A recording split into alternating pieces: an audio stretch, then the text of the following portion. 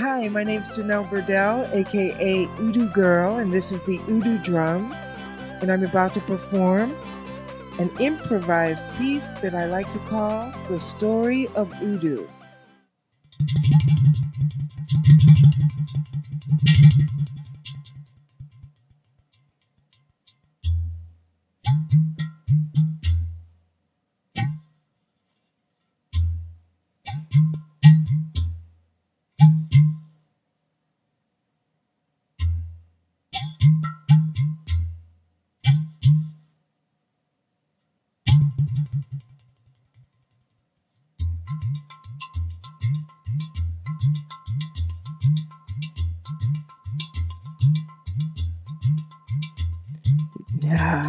There we go. The Udu is from Nigeria, and traditionally it's played by women.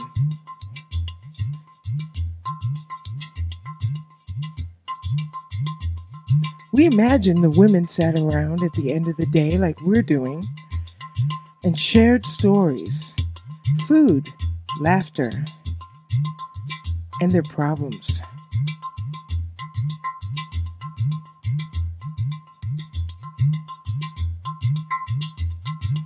Folklore has it that someone dropped one and a second hole was formed, which gives it a kind of pitch change.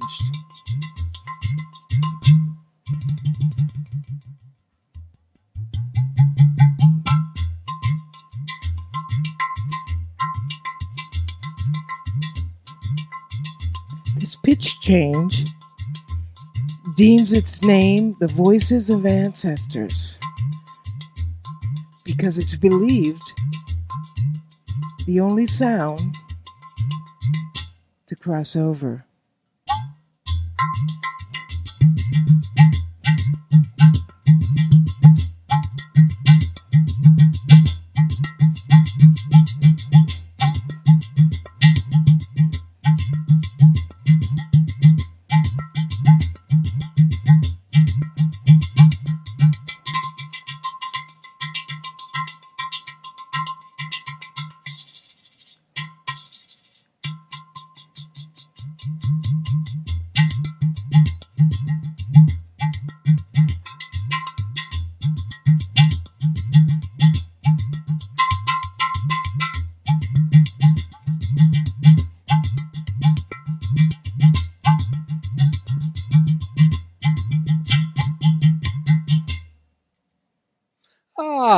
Welcome to Fishing Without Bait, a lifetime without definitive expectations, where serendipity and synchronicity collide and make something beautiful, where we make 1 + 1 equal more than 2. Intrigued, interested? So perhaps step back and look at this situation. We help people understand that it's hard to read the label when you're inside the bottle. And as we walk through life, as we stroll through life without definitive expectations, and if we pay attention on purpose, quite often, if we're aware, there'll be people, situations, events that come into our life that have some meaning to us. And just recently, one of those situations happened to us, the Fishing Without Bait crowd, where we reconnected, and we never disconnected. We reconnected and reestablished our relationship with our good friend, Miss Janelle Burdell. Miss Janelle, welcome to the show. Oh, it's so nice to be here, Jim. Thank you. So, Janelle, tell us a little bit about how you hatched and how you happen to be sitting on our couch today. Well, as you know, my name's Janelle Burdell, and I'm a professional drummer. I've had the great chance to work with a lot of cool artists. At the same time, I've had the great fortune of being on the vanguard of group drumming and its many benefits. Benefits like boosting your immune system and boosting cancer-fighting cells and instant relief from anxiety and depression. And from those meager starts, I bumped into you, actually both of you, at a place called Seclair. And that's where we first had the chance to work together, actually, Jim, working with a group of individuals and bringing this kind of rhythm awareness and playfulness into the space and really helping people to find some new direction and some new ways of balancing their lives and enjoying their lives, I felt. So what we try to do is open up possibilities to people. We don't try to change anyone. What we try to do is offer lifestyle changes and lifestyle enhancements and ask people to have that beginner's mind and quite possibly to look at what they could add into their life.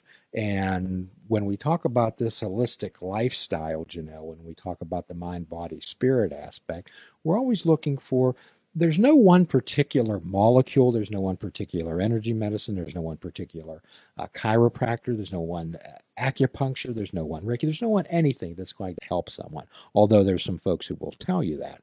So what we help people do is mix and match. And what we offer do a smorgasbord like an artist with a palette and a whole variety of paintings and techniques. And what we try to do is open that canvas up and they can pick and choose what is meaningful for them. So why don't you share with our audience how this drumming, how this situation became meaningful to you? Well, originally I was working with the Grateful Dead's drummer Mickey Hart in his studio. And at the time, he was funding a lot of the research, co-funding with Remo, the great drum company Remo. And they were funding a lot of the research around this work. And I just sort of caught it on the sidebar and started working with it, facilitating drumming circles of my own with women in Northern California. And I was then asked to deal with some troubled youth. So let's back up. Could we back up just a moment and talk about your encounter with Mickey Hart?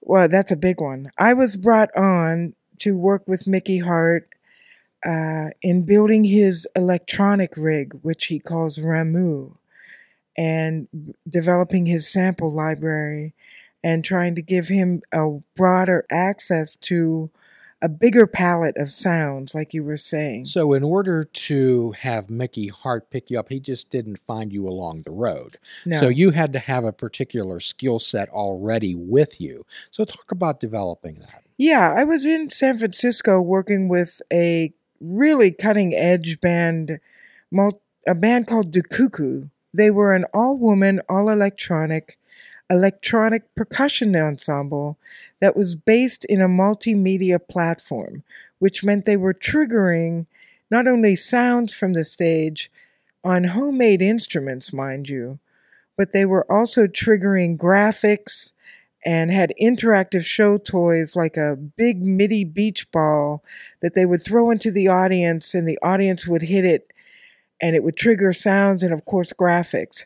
So Mickey had worked with this band in producing them. So when Mickey started to build his own rig, electronic rig, he hired one of the founding members who pulled me in to begin working on this project. So peeling back the onion just a little bit further, we're talking about somebody who had an interest in music to begin with. So let's start there. Let's start you developing your interest in music and developing your focus and the particular what you were interested in and how that happened for you. Yeah, I was raised in Pittsburgh, outside of Pittsburgh, a small little town called North Braddock. And of course, at that time, it was very unusual for women to play drums. It still Let's is. stop right there. Isn't that amazing? I love to hear things like that. Yeah. Because quite often what we do is we work on people's self-concept, which is facts and information they know about themselves. Self-esteem, which is how you interpret those facts and information, and identity formation. And one of the sad things about today, and I didn't make this up, is that young ladies begin to lose their self-concept and self-esteem around the age of 9. So you were outside the box there. Perfect. But you did say the right age, 9. I was just about that, 8 or 9. And I had signed up for the drums, and this is how it played out for me. I went down to the office, and they handed me a baby tuba. And I said, but I signed up for the drums. And they said, well, don't you know, girls don't play the drums. Who is they? It was a woman sitting at a desk. I'll never forget it. It was kind of like a fisheye lens to this 8-year-old eyes, my eyes at the time. She looked over the desk and said, "Girls don't play the drums." And I answered, "They play this," which was a baby tuba, a euphonium. I did take it home and blow it that night, and my lips swelled up as big as, balloons. And my mother said, "Absolutely not. We are taking this back." The next day. And they drove me and that instrument back and said, "If we buy her the sticks and the pad, will you give her lessons?" And they agreed. Okay. And we always talk about they. Talk about they a little bit more. They would be the public school system, and I have to say, I am a product of the public schools, and a big advocate for public schools. Yet it was a sign of the times, that most of my expectation was set at that young age, that I would grow up, marry someone from that town, have 2.2 kids, and age and die right there in that town. And that just wasn't going to work for me. So what happens is what we help folks understand is that there's people have narratives and they have templates of their life. And in this particular case, there's a narrative about little boys. There's a narrative about little girls. There's a template on how people should fit in. And apparently you weren't fitting quite into their puzzle pieces. No, I think it's still relevant today. And I think that we're trying to challenge those norms that are being taught. Instead of teaching little girls to be a princess, to be an Amazon, or to be a warrior or a superhero. So that's an excellent point. Excellent point. So quite often we talk about on this show, and we understand that people do things with the absolute best of intentions, okay? So when you call your daughter a little princess, and you do that in an endearing term. Absolutely. So however, when you look at a princess, Janelle, when you look at a princess, let's say a Disney princess or a princess in a story, what are they? They're meek, they're quiet, they don't take up much space, they're not loud, and they're to be taken care of by a male person. They're to be dressed up, they're to present themselves to be the most desirable person rather than, and they're to be rescued. Yes, and they're absolutely. to be saved. So what we help with, Janelle, is rather than young ladies present a profile on saying, "What do I have to offer?" we turn that around and we challenge that. We say, "I'd rather have you say, what are the requirements it takes to be with me? What are the requirements it takes to be a romantic interest and or a friend?" So what we help people do is to develop their values and their choices and their non-negotiables. Absolutely. So these are challenge type of podcasts. And it looks like you were, at that point, willing to meet a challenge. So tell us some of the resistance that you faced. Well, the interesting thing, hindsight's 2020, and I've only been able to develop this view as I've gotten older and looking back. At the time, the 8 and 9 and the whole preteen to teen, your hormones start to run, male or female, it's a very challenging time. And at that time, you're looking for the attention of the opposite sex. You're looking to be liked. And we didn't have a Facebook or any way to get likes, so it had to come vibrationally. And I didn't really have a lot of that kind of attention, which hindsight gave me the opportunity to take this instrument, the drums, and really practice it and develop at it and become good at it. And that helped me to develop my voice. And I can't say enough about it. I've even met women in their 40s and 50s that have yet to develop their voice. Say more about developing your voice. Developing your voice, who you are, what you want, not what your mother or father have told you what you should believe or want, or what your boyfriend wants for you, or half of the girls or women. And it's been hundreds of times that women have come up to me and said, "I've always wanted to play the drums." And they do it just like that. They whisper. And I say, "Well, what stopped you?"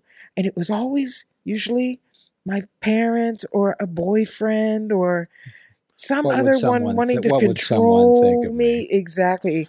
That I would be taking up too much space and be too loud. So, quite often, what we challenge people to do, we ask them to remember the first time that they heard their recorded voice being played back to them. Oh, that's good. And what was that feeling? So most people, when they hear their recorded voice for the first time, how do they think about that? Well, I don't know. I mean, I was a small child. My father had one of those small little portable cassette recorders, and I think he taped us as small children at a Christmas event. And I can remember hearing it back, and you just can't even believe it's you. You say, "Who is that?" Who is It it? sounds awkward, doesn't Yeah, it? It's like, "Oh my, do I really sound like that?" exactly. So what we try to do is get people comfortable with the sound of their own voice. Say the words out loud and hear them rather than bounce them around inside of your head. Hear the words that you say. Hear the word. And we encourage people to speak to themselves as if they would speak to a friend. We ask people to give encouragement and support like they'd be talking to a friend, however, play it back to themselves. Lovely. I love that idea. The finding your own voice has been amazing, and now that I see this in myself, giving it away and seeing it in other girls, I teach at a teen girl rock camp, preteens in Western Massachusetts, has been the most empowering and biggest thing in my life as far as knowing, which I didn't know in 5th grade when I started playing the drums, what the future of my life would be with drumming and healing, and how important it would play into this day and age. And talk about the Me Too movement. There you have it right there.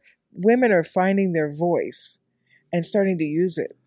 One of the things that a person feels most disrespected is when they feel they're not being heard. Yes, absolutely. And I think that it's taught from an early age. Again, I just can't say enough about what goes into, Jim, as I talk about all the time, we're vibrational beings. We live in a vibrational world. We're rhythm beings. We live in a rhythm world. What goes into us basically by osmosis from the ages of 0 to 7 or 8 is phenomenal. And what I believe sets the path for a lot of our life. You have to really be mindful, awake, and challenging to change that course of that trajectory. Well, those are also known as imprint years, where our minds are like dry sponges and we soak Yeah. in the things that are around us. So when you're dealing with these young ladies, unfortunately, most people view young people as, well, they'll get over it, okay, or they're young, they can't really feel like that. But the hurt that a 15-year-old feels, the emotional pain, is every bit as significant as somebody at 25, 35, 85, or 105. Absolutely. And their feelings and their thoughts are discounted. Yeah, absolutely. Especially with women. Oh, yes, know? absolutely, which why I'm so impressed. I'd like to hear Yeah. a little bit more about your work with these young ladies. Yeah, it's a phenomenal thing. Like I said, in my own experience, having known that time when I wasn't getting the attention was the time that I used to develop myself. Let me go one step further. Then, as I came out as a strong drummer, I was very cool to all the boys. So now what happened in my world, Jim, which was phenomenal, was they let me into the boys' locker room. So now I got to hear both sides of the coin, what was happening from the boys' angle and also from the girls' angle. And that's when I started to see the paradigm we're against at a young age. I didn't know exactly what it was all about yet, but I knew there was something going on that I wasn't quite clear about, and it wasn't what we thought it was. So as I had the opportunity to teach at the Institute for the Musical Arts at their summer teen camps, girl camps, and preteen, I was blown away by just how few of them had really gotten in touch with their own voice. And by using the drums, especially the big drums, the floor toms, the big loud sounds, the things that I told you that we are taught as young women not to be. Not to take up loud, not to take up too much space, so you can't be big. You can't sit with your legs spread across, everything that goes with it. The first thing I do is get them hitting drums loudly. And it's almost frightening to them at first, like hearing your voice the first time. But then, as they start to do it, they realize, oh, wow, there's some power here. And then by the end of the week and a half, the 10 days, they get in touch with that voice and they embody it. And once they're there, wow, then you've got a different person the next year and the next year, and their parents come back and say, whatever they did at that camp was amazing.